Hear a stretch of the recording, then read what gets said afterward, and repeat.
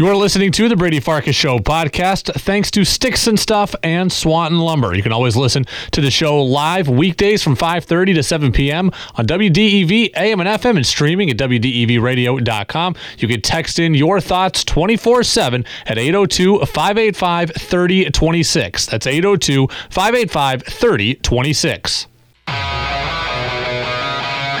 The following is a presentation from WDEV Radio. Fast-paced. The money was just burning a hole in Bill Belichick's pocket. He had to spend it, and as fast as possible. Opinionated. Of all the stopgap quarterbacks, Cam Newton was the best choice for the Patriots. Kudos to them getting it right. To the point. Sox will be better. They're still finishing in fourth. It's the Brady Farkas Show on WDEV AM, FM, and WDEVradio.com. What's up, everybody? Brady Farkas Show. Welcome in here on a Wednesday on WDEV, AM and FM, and WDEVradio.com. Fully digital show today. No live on-air product. Reason why: Red Sox Mets coming up with the pregame show at 5:40. So we'll just get right to it here on the Brady Farkas Show podcast channel on Apple Podcasts and Spotify. I appreciate all of you who subscribe, rate, and review. We will have two interviews today on the podcast version. Mike Mutnansky of WEEI in Boston. You hear him, you know him as Mutt on the Red Sox pregame show each weeknight here on DEV. And Freddie Coleman of ESPN Radio will be with us as he is every single Wednesday. When we are live on the air on DEV, and we do have full shows coming up on Thursday and Friday, you can always get in on the Napa Morrisville, Napa Waterbury text line at 802-585-3026. Crew, let's get going. 5, 4, 3, 2, 1. And here we go.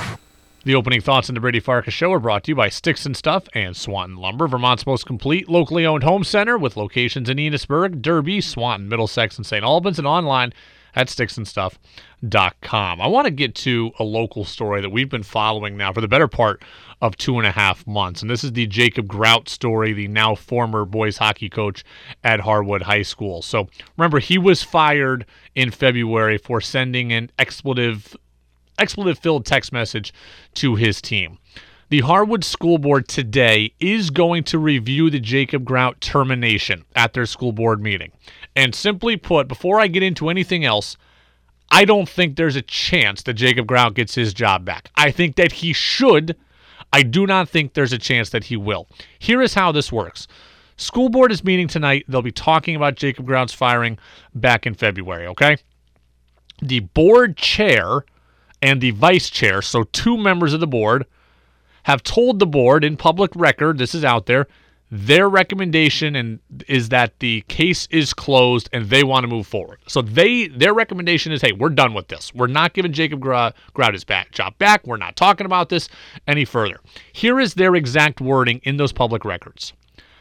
In the matter of the termination of the boys hockey coach, the board concludes that the principals, athletic director, and superintendent operated within their statutory authority regarding at-will employees. It is the administrator's responsibility to make these kind of employment and hiring decisions. The board encourages the administration prior to next fall to review the implementation of district policies and procedures to make sure all coaches are specifically informed of best practices, and the board considers this matter closed. So, what all that means is the people at the head of the board are saying, hey, we think this is over with. There are 12 other members of the board, though, who also get to weigh in. So what this tells me, he's not going to get his job back. Okay? There just really seems to be no way. Do enough of the other 12 board members have the stomach to go against the highest ranking board administration? I would highly doubt that. From what I know about boards and local town politics, it seems to me that enough people of those 12 would not have the stomach to go against their higher-ups here on the board. Okay? If the board says today, if they come in agreement that we're done with this, Jacob Grout, it's over. His job is done. If they agree to talk about it further, okay, if enough of them do have the stomach, they still may, they still may ultimately decide not to give him his job back, but it just gets kicked down the road for a little bit longer. I just don't see any way that Jacob Grout's going to get his job back. How many people on that board really truly care about athletics? I mean, you can think about the cross-section of who's on a school board. Some are interested in solely education. Some are interested in athletics. Some are interested in the arts. Some are interested in this, that, or the other. They all come with varying degrees of interest in topics. And what are the odds that enough people care about athletics or care about hockey? I would say I'm sure not enough to champion Jacob Grout's cause. And of those that don't, and I'm sure that's the majority, I just feel like they'll just go along with the rest of the group and try to wash their hands of this. And that's really too bad. Because Jacob Grout never deserved to be fired. He never deserved to be fired. He's an alum of the school. He went to Harwood. Now, that doesn't excuse you from doing dumb things, but it should at least get you in good enough graces to get a fair shot at this thing. Sending the message that he sent, the expletive-laced text message to his team, that was dumb. I said it the day we learned about this story. I said it to Jacob Grout when he came on. It was a stupid thing to do.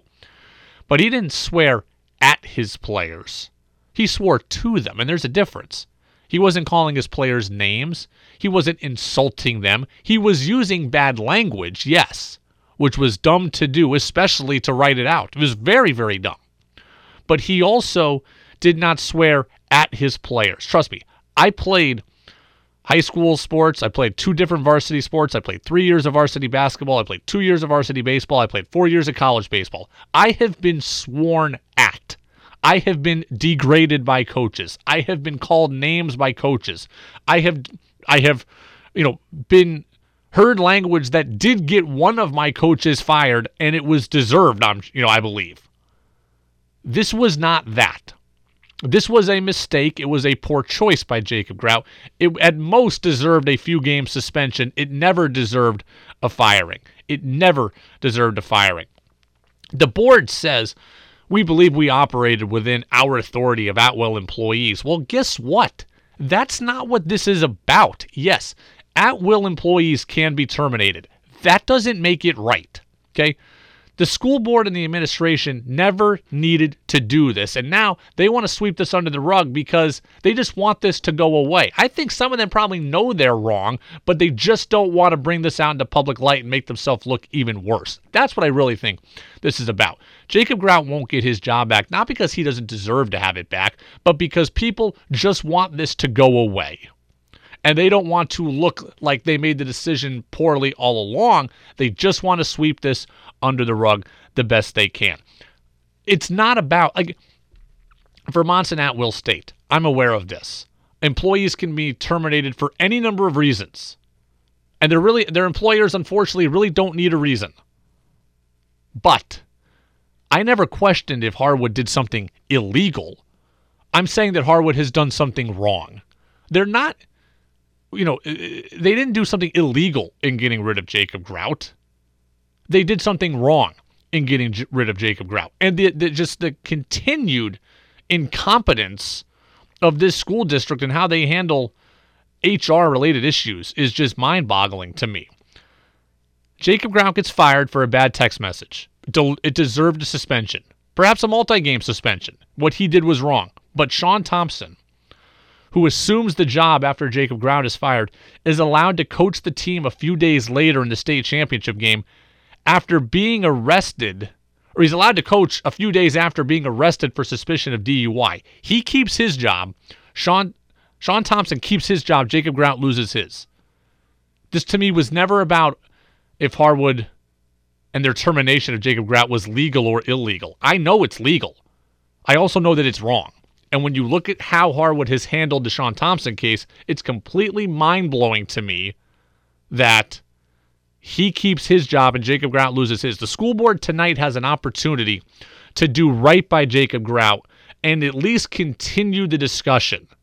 But I don't think they will, because I don't think that they have the stomach for it. I just don't think the school board will have the stomach to go against their higher-ups on the board and to drag the school board through the mud even longer. I'll come on, subsequently and talk about the school board being wrong, but I think the school board will just say, look, we can handle the grief for a week. What we don't want is this story still out there, and we don't want more conversation about us and what we did wrong, and that is wrong. It's the Brady Farkas Show on WDEV, AM and FM, and WDEVradio.com. All right, we do it every single Wednesday when we are live on the air. let's transition to a subject that makes me frustrated in a very different way. Let's get to our midweek questions. Midweek questions. Midweek questions is the same question I've had for the last 3 months. What are we going to get from the Boston Celtics? What are we going to get from the Celtics? I mean, who are the real Celtics? I don't even know if we know at this point who the real Celtics are. They lost last night to an Oklahoma City Thunder team that had lost 14 consecutive games. 14 consecutive games. Listen to the radio call of the final buzzer in that game. This is from the Thunder perspective. Listen to the Thunder radio call. Brown, who fires a 50-footer at the buzzer that's no good. The Thunder snap their 14-game losing streak, breaking through for their first win in April, their first road win since March 22nd in Minnesota, 119-115 in Boston tonight. A mighty impressive Thunder conquest of the Celtics. They lost 14 games in a row. They hadn't won a road game since March. That's how bad and how downtrodden the Thunder are. They are 20 games under 500. And look, I can't fully judge the Celtics. They played without Jason Tatum. They played without Kemba Walker. They played without Robert Williams. But still, you'd think they could win. The frustration is mounting for them. Listen to Jaylen Brown yesterday after the game. Yeah, man. We got to play with more of a sense of urgency. Tonight, I feel like we didn't have the sense of urgency that we needed across the board. And a team that has some young, talented players came ready to play. We got beat. We got to come and have some pride and play with some urgency. I didn't think tonight was the night we played with urgency, especially after a tough a game against Charlotte 2 days ago where we got our ass kicked. Everybody should have came ready to play with more urgency, and we didn't for whatever reason. The frustration is mounting. You can hear it there for Jaylen Brown, and it's mounting for fans.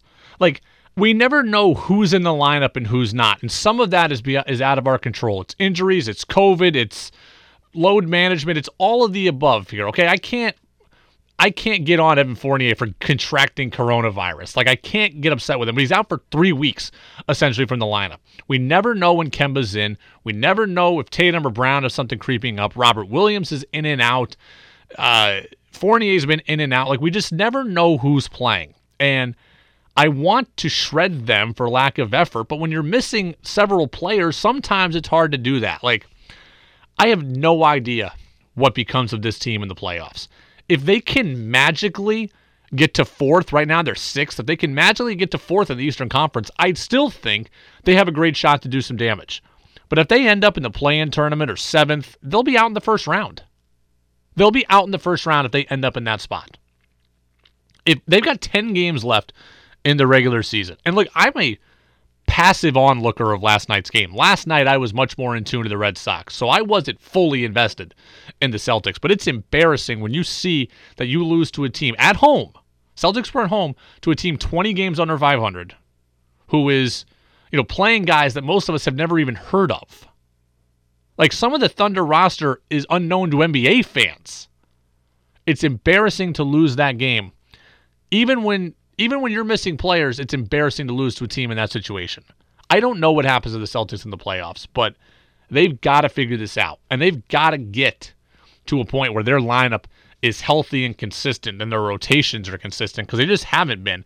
And that's part of the reason I feel a little more detached from this Celtics team. I never know who's playing, and I never feel like I'm seeing them at their best. It's the Brady Farkas Show on WDEV, AM and FM, and WDEVradio.com. All right.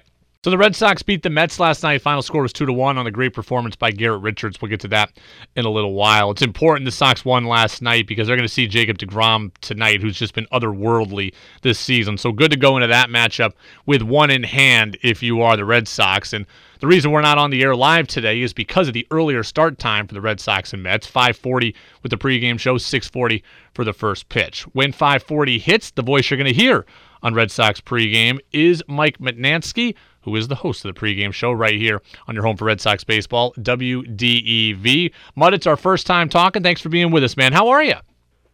Brady, I'm doing good. We thank you guys for carrying Red Sox baseball. And, this team's pretty good this year, it looks like. Looks like they're pretty good. Did you have Garrett Richards' 7-inning gem on your Red Sox bingo card last night? No, I think I had Garrett Richards for 9 walks again and bad pitching. And I was as shocked as anybody. You heard Lou talk about it on the radio broadcast and on the TV broadcast. The mechanics were so much different. And I guess for a taller pitcher, that's a big deal. Remember Daniel Bard when he pitched here? He had a hard time repeating his delivery. And so they simplified it. And for at least a game against, I'd say, a mediocre Mets offense at best, he looked good, but a step in the right direction for sure. You know, I was talking about this yesterday, and I went into the season thinking the Red Sox were going to be interesting, but I thought they'd finish in fourth, and I really thought that the best course of action with Eduardo Rodriguez was hope he was good and trade him at the deadline for prospects. Now it looks like they're good, and they're trying to contend, so what do you think about just trying to lock up Erod now and not even play the free agent waiting game with him? So it's a good point, Brady. He was never on my trade list. There are some guys that I would put on that list. And right now, even today at the end of April, I still think if you're not quite in contention, let's say they fall back to second or third fighting for a wild card in the division. Nathan Eovaldi and Matt Barnes, and he was great last night too. Those are guys, final year of their deal-ish. Eovaldi's got a year left. Those are guys that think about trading. Erod, to me, has always been someone they should think about locking up because I think he can be a future front of the rotation guy. So Erod wasn't on my list, but you bring up a good point. Like if you're not contending and you're high on bloom and you're trying to get back to contention, you think you trade some of those guys, but those questions are going to be a lot more difficult if they're in the mix come July and they're fighting for the division. Do you think that they're really good? Like I still, maybe they're better than fourth. Maybe I'll give up that stance of mine, but I still don't see them as the division winner. I think they are certainly better than I gave them credit for. I had them fourth as well, for being honest. The Orioles are an embarrassment to baseball right now, so they're fifth. I thought they were behind Toronto and Tampa and the Yankees. I think now those four teams, they look pretty similar, and Toronto's pitching really has not been good. So to me, it's now the Yankees, the Red Sox, and the Rays. What I don't know about is their pitching. The Red Sox offense was going to be good no matter what. There are too many bats. They're assuming J.D. Martinez came back and did what he's doing now. They were going to be good. Their pitching is what surprises me. And if you told me that Nathan Eovaldi, he falls off, and Nick Pivetta, and some of these guys, Martin Perez, those are guys I don't believe in. If Chris Sale doesn't come back, you're right. The pitching is still the biggest question. But at least on paper, like you said, interesting, they're competitive. And they weren't competitive last year, and that's what we hope for. They're better than I thought. Are they the division's best team? Probably not. I agree with you. I refuse to believe that Ron Renicky was the only problem last season, but I also can acknowledge that Alex Cora appears to be an upgrade over Renicky and appears to be a driving force behind this resurgence. How much of a difference is Cora making in your mind? Huge, huge, huge. And I think the Renicky thing is interesting. I've been critical. I've called him a substitute teacher, a couple of times in the last couple of weeks. That's what it felt like now, looking back on that season. I've had people from the Red Sox reach out and say, that really wasn't the story, but pretty clear. Like the players did not respond to him. They did not treat last year like a real season. So that's really their fault. But this year, for whatever reason, Alex Cora showed back up, and they started. Professional is not the word, but I would say competitive, and they lacked that competitive nature last year. And too many of the guys, including J.D. Martinez, who cared more about fishing than hitting last year. He's way more into it. So I'm with you. I think Cora had a bad year in 2019. I thought he got that team off to a bad start. He complained about the schedule. But there's a different level of professionalism and belief in that team. I think Cora does deserve a good chunk of that. Mike Mutnansky from WEEI and the Red Sox Radio Network. You'll hear him tonight, 5:40, with the pregame show for Game 2 of the two-game series between the Red Sox and the Mets. I got to say, this is going to sound homerish because we carry your games and carry EEI's coverage, but I really do love the pregame show that you're a part of. And it's a very different format, and it's an hour long. A lot of them are a half hour long, and it really has a talk show vibe around it, so it's probably different than most pregame shows. Tell me what it's like a little bit hosting that version of the Red Sox pregame. Yeah, this year is definitely different. It needed to be changed, and so we wanted to. I really appreciate you saying that. It's supposed to sound like a talk show. It's not supposed to sound like me reading the American League standings or stats. I think we're beyond that in media and beyond that in radio. So I'm having a lot of fun with the pregame show. We have a guest every night. We go live to Fenway.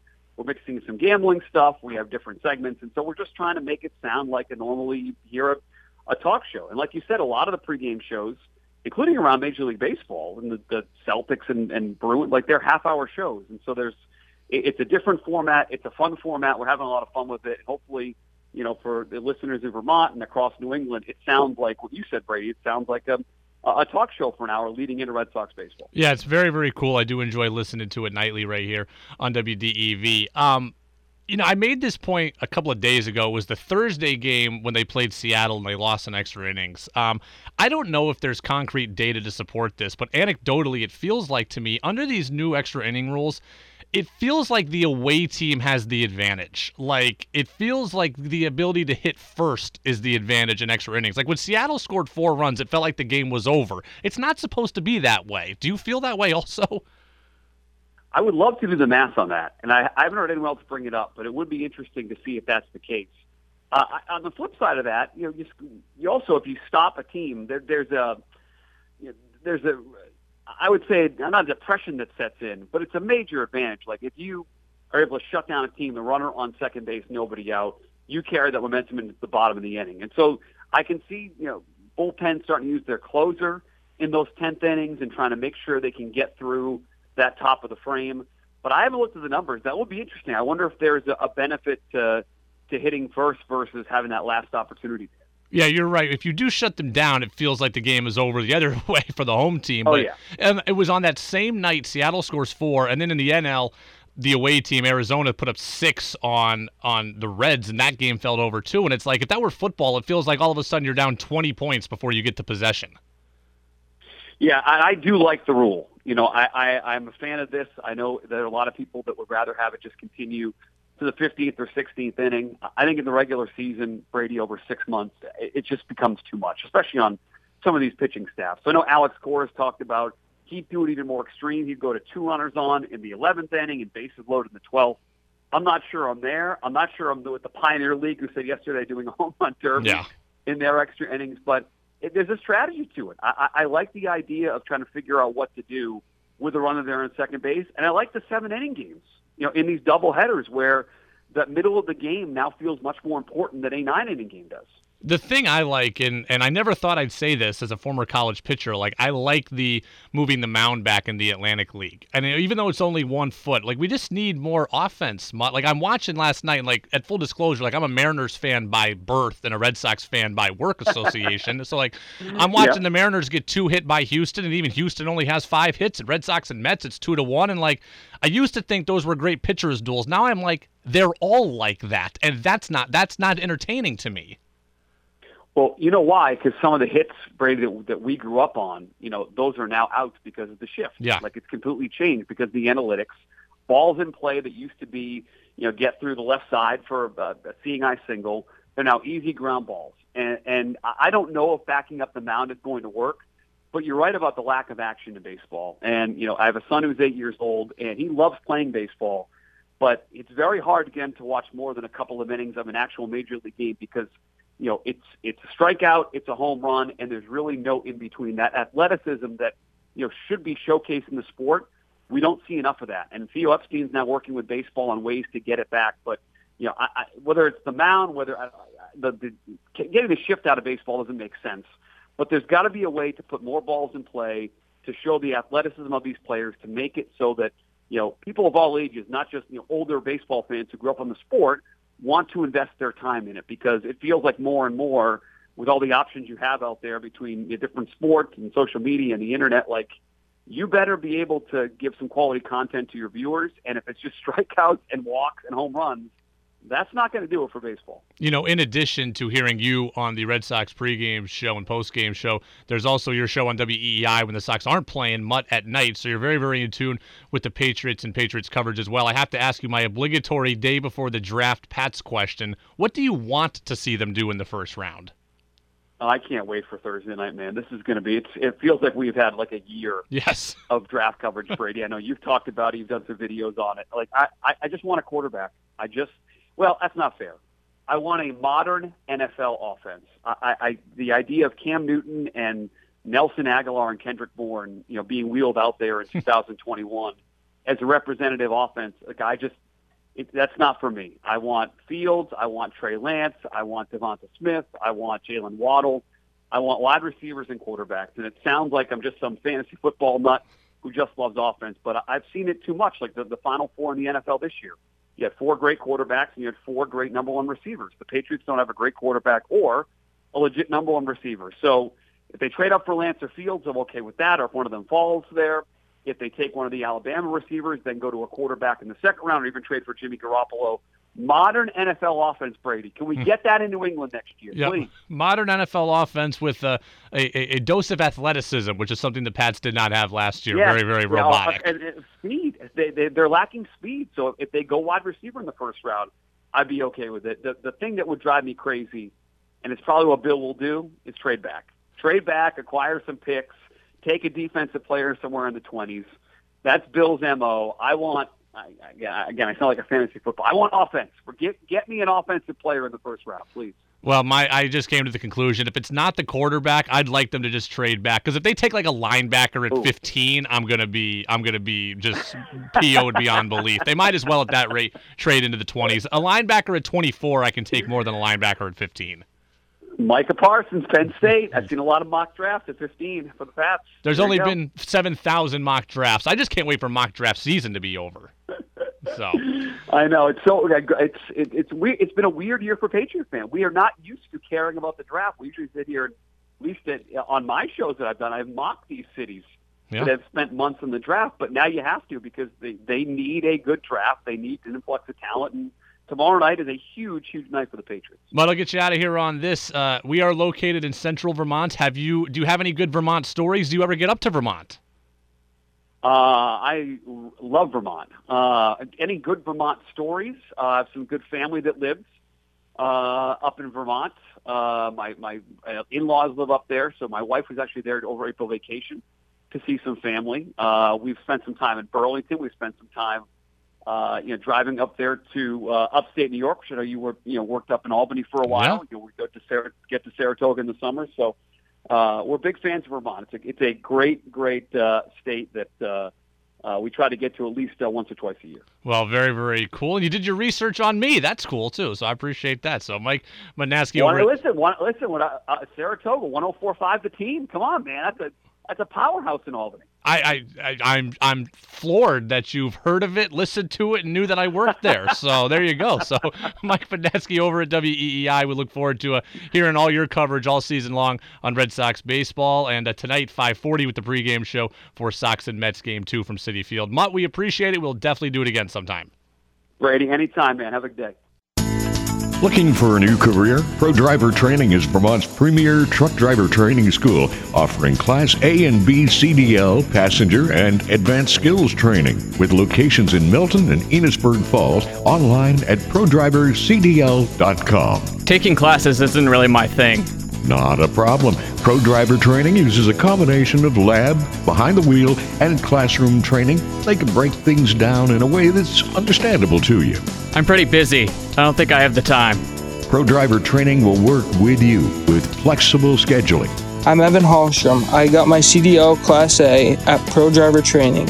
Liz and Alex made me feel very comfortable and adjusted training to my needs. At Pro Driver Training, success is their goal. A commercial driver's license can open up a whole new world of opportunities. Pro Driver Training, with locations in Milton and Enosburg Falls, online at prodrivercdl.com. All right, I want to thank Mike Mutnansky, Mutt, for joining us from WEEI, again, the host of the Red Sox pregame show right here on DEV on weeknights. Really insightful conversation. Certainly did his research on me. I was a little thrown back there. Usually I'm the one doing the Googling and the researching, and he was dropping my old radio station, 104.5 The Team. Like, that's going a couple radio stations ago. So appreciate Mutt for being with us. Certainly was great. Look forward to having him on again. And a fan of Vermont, so I always love when people love Vermont. Okay, before we break down at least a portion of the Mutt interview with a few interesting takeaways, I want to enlighten you on these stats on Jacob deGrom, who again will pitch tonight. Listen to this. Entering tonight, deGrom has struck out 14 or more batters in 3 straight starts. He has struck out 14 or more batters in 3 straight starts. That's tied with Garrett Cole in 2019 and Pedro Martinez in 1999 for the longest such streaks since 1900. Okay? If he can do it tonight against the Red Sox, he'll be the first to do it 4 straight times. So that's amazing, right? He's going for 4 straight 14 strikeout performances. Since the beginning of 2020, last year, Jacob deGrom has thrown 319 pitches at 99 miles an hour or more. 319 pitches at 99 miles an hour or more. That's 167 more than anyone else in the major leagues. Jacob deGrom has thrown 167 more pitches 99 miles an hour or more than anybody else. And oh, by the way, if you're a traditionalist when it comes to your baseball stats, he's got an ERA of .31 entering tonight. That is insane. Those numbers I gave you are unbelievable for deGrom, but this goes back to the point I've now been making for weeks, and the drum is beating louder in my head now. Pitching is now so good. Pitching now has the potential to be so dominant that deGrom's numbers that I just gave you, okay, 3 straight 14 strikeout performances, those numbers don't even excite me that much as a baseball fan, and that's a problem. Jacob deGrom is doing things we haven't seen before.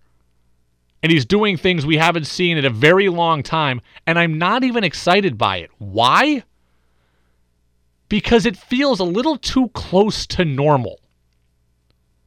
When Pedro Martinez pitched, or when Randy Johnson pitched, what they were felt superhuman. Randy Johnson throwing 96 miles an hour, striking everybody out. Pedro Martinez striking everybody out.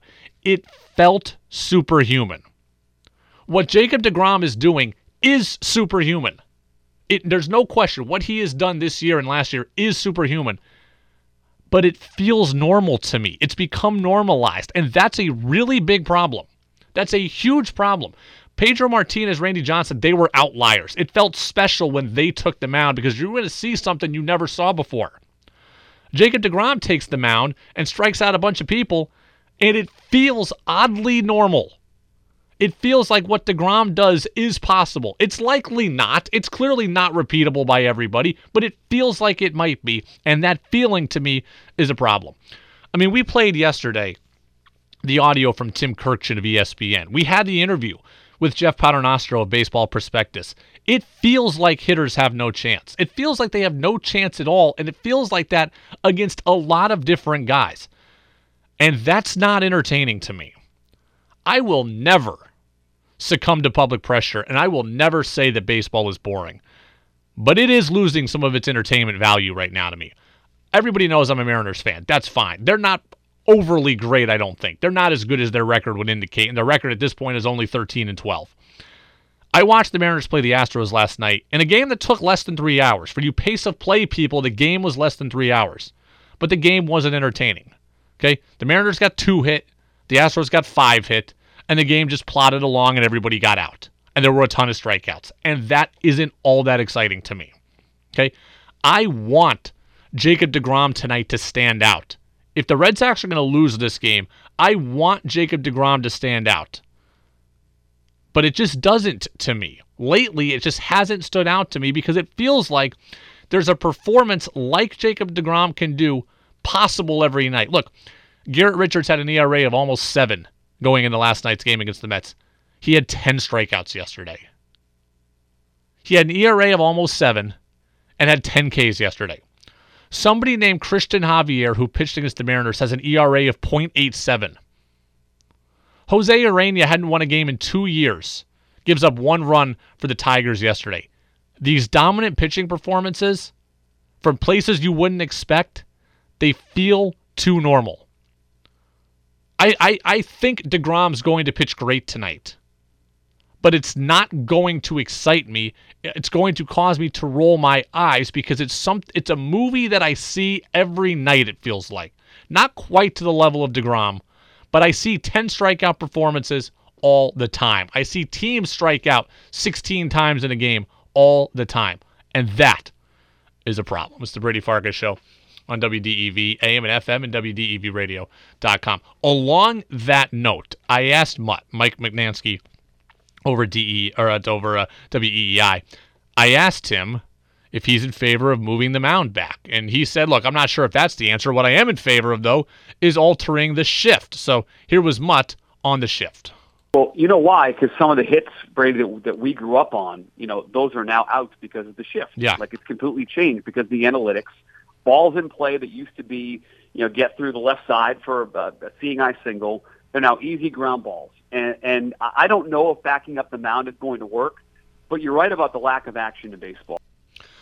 So we don't know if backing up the mound is going to work, but the shift is the problem. And it goes into what we're saying about the lack of entertainment in baseball. There are just less hits. And I think the shift should be altered, okay? The mound being changed back, I'm in favor of that, but that's likely a years-on-years process. They're going to have to phase that in. It's going to have to be collectively bargained in.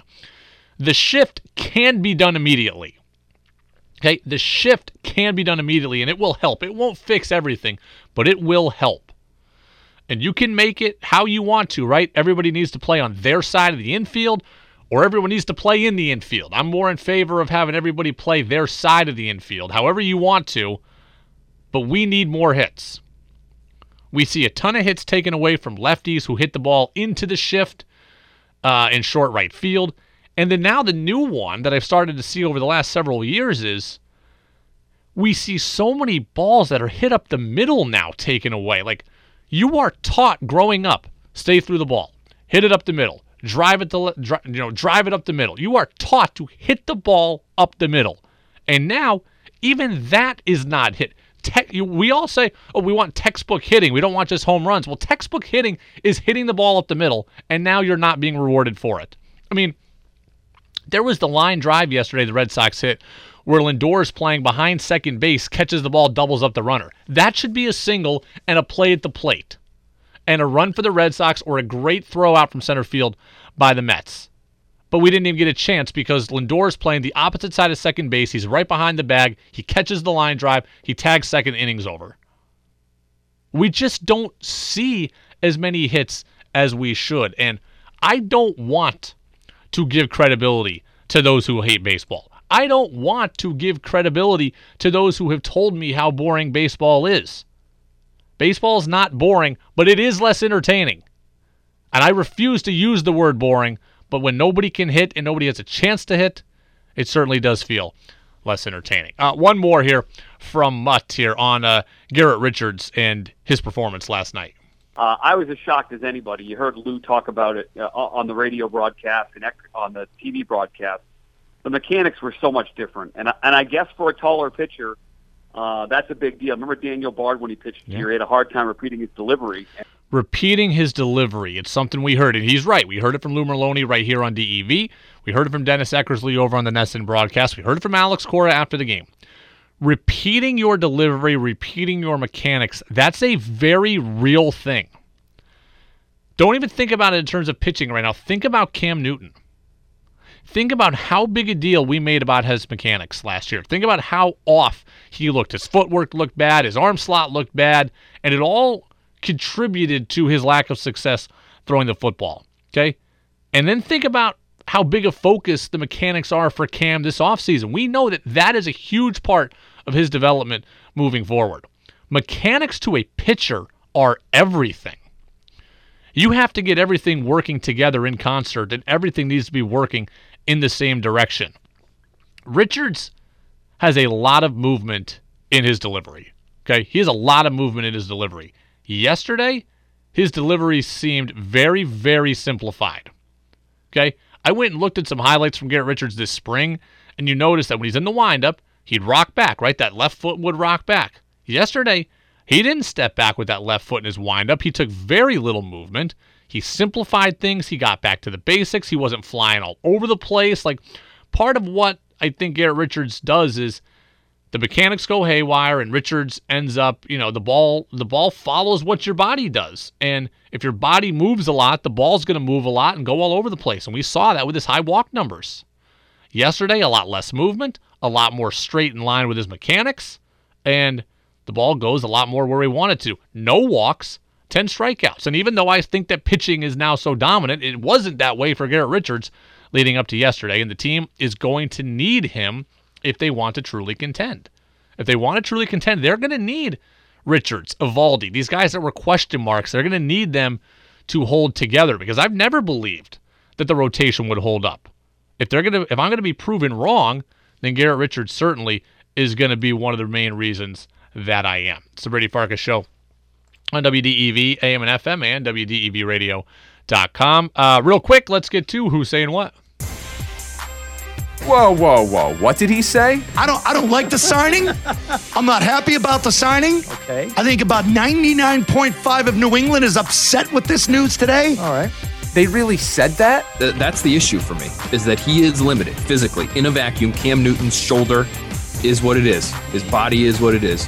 It's time for Who's Saying What on the Brady Farkas Show on WDEV AM, FM, and WDEVradio.com. We talked about this on Monday. Albert Breer, Monday morning quarterback. Will the Patriots trade for Julio Jones? I don't know, Tom. I mean, I sort of look at this, and most of the guys that they picked up this offseason, I think you could argue were ascending players, and that's not really what Julio is at this point. Yeah, look, and I'm not going to spend too much time on it. I pretty much said my piece on this on Monday, but I'm not in favor of the Patriots trading for Julio Jones. He's 32 years old, coming off an injury-plagued season where he only played 9 games last year. Now you're going to have a 17-game season, so there's an extra game in there. So he's an older player who's expensive, $39 million owed. He has 3 years left on his deal. I can go draft a wide receiver in the first round and have him for 5 years at an affordable rate, or in the 2nd through 7th round and have him at 4 years at an affordable rate, and I can get him longer and cheaper and, more healthy. So there's wide receivers to be had in this draft. There's wide receivers to be had all over the draft, and we see it every year where wide receivers kind of come out of nowhere. Now, I'm not saying the Pats should bank on getting a wide receiver out of nowhere. I'd still like to see them take wide receivers high up, but Julio Jones is not a direction they need to go in. So you're listening to the Brady Farkas Show podcast, brought to you by Sticks and Stuff and Swanton Lumber, Vermont's most complete, locally owned home center, with locations in Middlesex, St. Albans, Swanton, Enosburg, and Derby, and online always at sticksandstuff.com. All right, I want to get now to our guy Freddie Coleman, ESPN radio host, and you can check him out whenever the Red Sox are playing like they are tonight. You can find him on the WDEV radio stream at WDEVradio.com. So, Freddie, my man, appreciate you being with us as always here every single Wednesday. How are you? I'm good, brother Brady. How's everything with you? Everything is good. We're just finally to the finish line nearly of the NFL draft stuff. Like, I love the draft. I'm going to watch every pick of the next couple of days, but I can't do mock drafts anymore. So thank God we're here. Yeah, I've never done mock drafts at all, and I get it that those analysts, whether it's Mel Kiper Jr. or Daniel Jeremiah, I know they do a great job of putting their opinions out there, who they believe are the top 32 players on their board, but I've never been a big believer in mock drafts because you just never know what's going to happen on draft day where a team may think about taking a player, then change their mind or get wowed by a trade. So mock drafts are good for conversation points for those who want to have those conversations, but I've never, ever been a party to something like that. So I think good news on multiple fronts for the Patriots heading into the draft, though. Right before we spoke today, Teddy Bridgewater getting traded from the Panthers to the Broncos. So on one hand, I didn't want Teddy Bridgewater to be the quarterback of the Patriots, so now he's off the market for them. And Denver was a team that could have taken a quarterback, and it seems likely now that they're going to roll with Bridgewater and Drew Lock. So this looks like good news on two fronts for the Pats. Yeah, there's no doubt about that because I firmly believe that they're going to be in the market that if Justin Fields is not taken at number 3 by the San Francisco 49ers, I firmly believe, Brady, that that's either going to be Trey Lance, the quarterback out of North Dakota State, or Mac Jones, the quarterback out of Alabama. Justin Fields could potentially fall to the New England Patriots as low as 15 if they decide to trade up a little bit and maybe get into that 10th spot of the Dallas Cowboys and maybe do that. But they may not have to do anything in terms of getting a quarterback for their future, or they may just sit tight and try to find a quarterback in the later rounds. We got Kyle Trask, who's available from the University of Florida, KJ Costello out of Mississippi State, and he started at Stanford. You got Kellen Mond at Texas A&M. So even if they don't get Justin Fields, they would not be devoid of quarterback options once the first round is over. If the Pats don't take a quarterback, if they're not going to take a quarterback in the first round, what do you think they should do? I made the argument yesterday, if it's not the quarterback, pretty much nothing excites me, and I would just trade back and try to acquire more picks. Oh, that's what they're going to do. If they don't get the guy they want at quarterback, they'll definitely trade back because even though they really improved their football teams in terms of their free agent signings on both sides of the football, and the guys that opted out last year are going to come back. There really is not a lot that they need. They just have to believe that if they don't draft a quarterback in the first round, that Cam Newton and or Jarrett Stidham are going to be the guys that can really bring it home the quarterback position. And we all know this, Brady, the jury is out as far as that goes. So it's going to be very interesting if the Patriots do what they usually do, that is trade back to get more picks. But here's the deal with that. You look at the Patriots' track record when it comes to draft picks in the last 5 years. There are a lot of 0 for 4s and 1 for 4s and 3 strikeouts, use a baseball term, but their success or lack of success when it comes to those picks.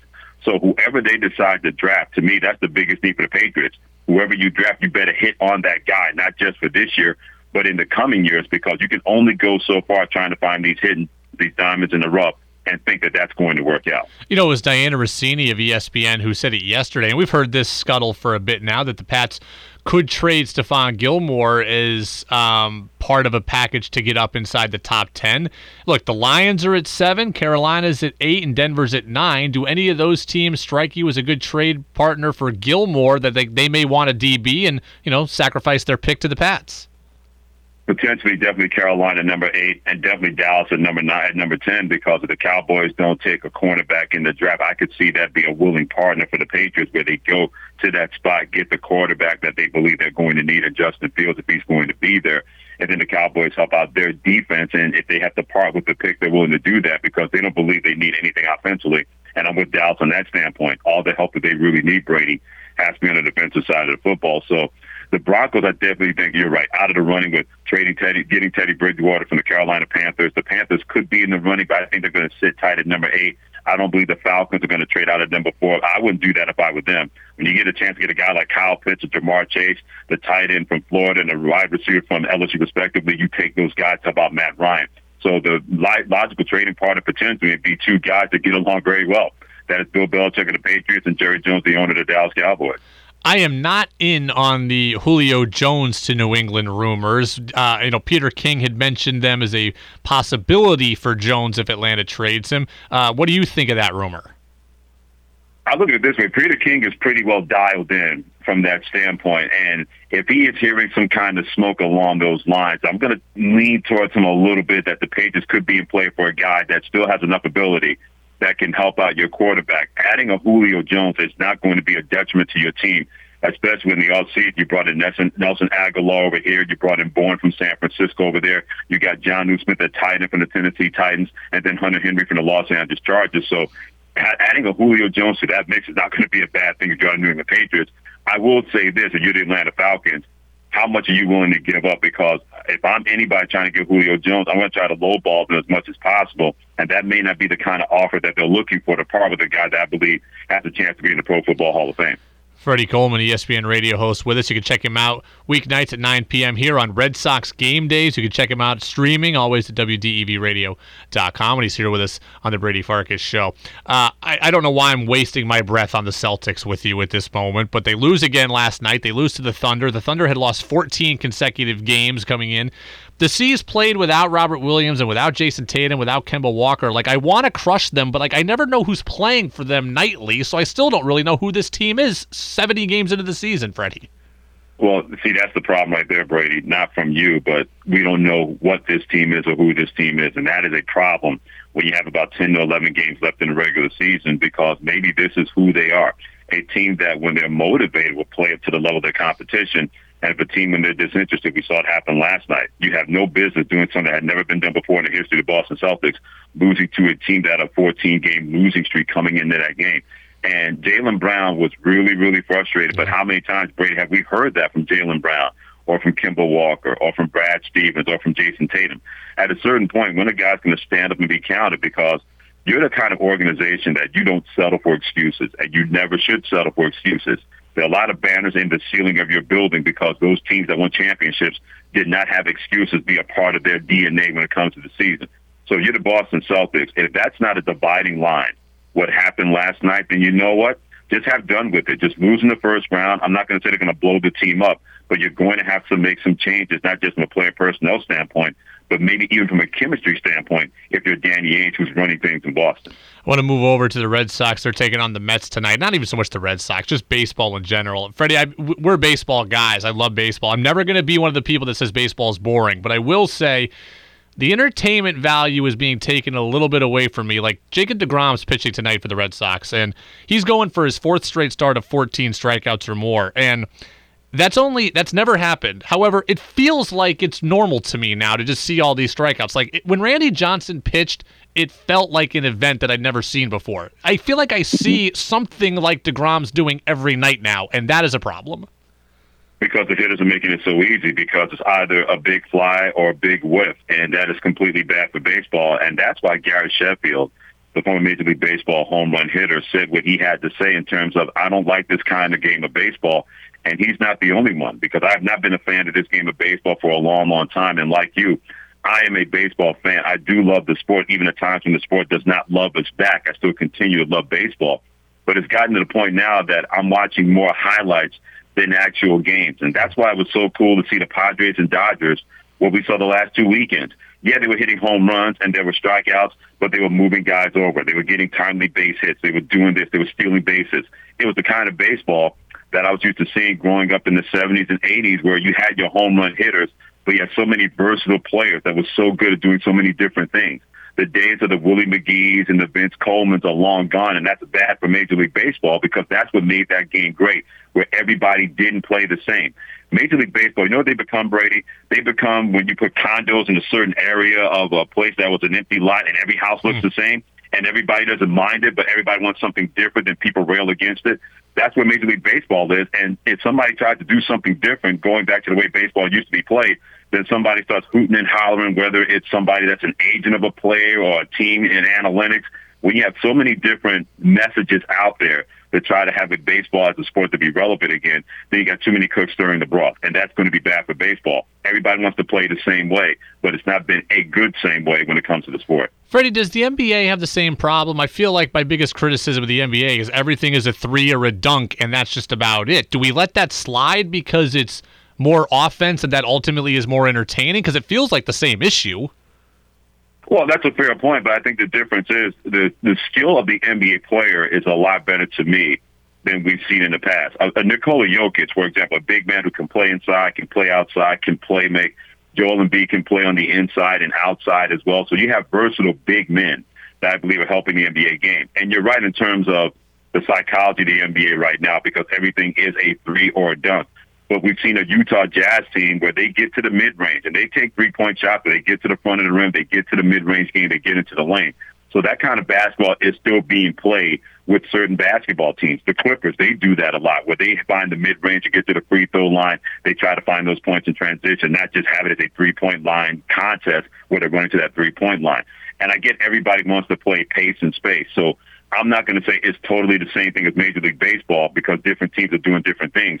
But at times, you have a game the other night where it's 146 to 143 in overtime, and I said, I don't know if that's a good basketball game. If it happens once in a while, fine. But I've seen that game way too many times, and the NBA may have to take a serious look at that. But if it means that more eyeballs are watching their product, although I don't think that's the case, then that's something the NBA is going to have to figure out going forward, and not just in the playoffs and not just the rest of the regular season. Freddie Coleman, ESPN Radio, one of the best. Freddie and Fitzsimmons, 9 p.m. weeknights, and on days when we have Red Sox baseball, you can always check it out streaming on the free WDEV Radio app or at WDEVradio.com. Freddie, we appreciate it, and we will talk to you next week, and we will actually have a draft to recap. Yeah, no doubt about that, and all the mock drafts will go by the wayside, at least until next year. All right, I want to thank Freddie Coleman for joining us as he does every single Wednesday. Freddie is certainly one of the best. What we're going to do is we are going to have the crew cut up the interview from Freddie, cut up the rest of the interview from Mutt, and we will use it tomorrow on the Brady Farkas Show live. So we will talk, we'll really break down the Freddie interview and his stuff on the draft coming up tomorrow. So we'll have a full show tomorrow, a full 90 minutes. Tomorrow will be draft day. Patriots scheduled to pick at number 15. Will they stay there? The latest rumors, the last-minute misinformation, the last-minute BS to sort through. It's all coming up tomorrow live, 5:30 to 7, right here on WDEV, AM and FM, and WDEVradio.com. And remember, thank you to everybody who subscribes, rates, reviews the Brady Farkas Show podcast channel right here on Apple Podcasts and Spotify. So stick with it. Tell your friends. We appreciate you being along for the ride. 177,000 downloads and counting would not be possible without you. I'll see you tomorrow live on DEV, everybody. Brady Farkas Show right here.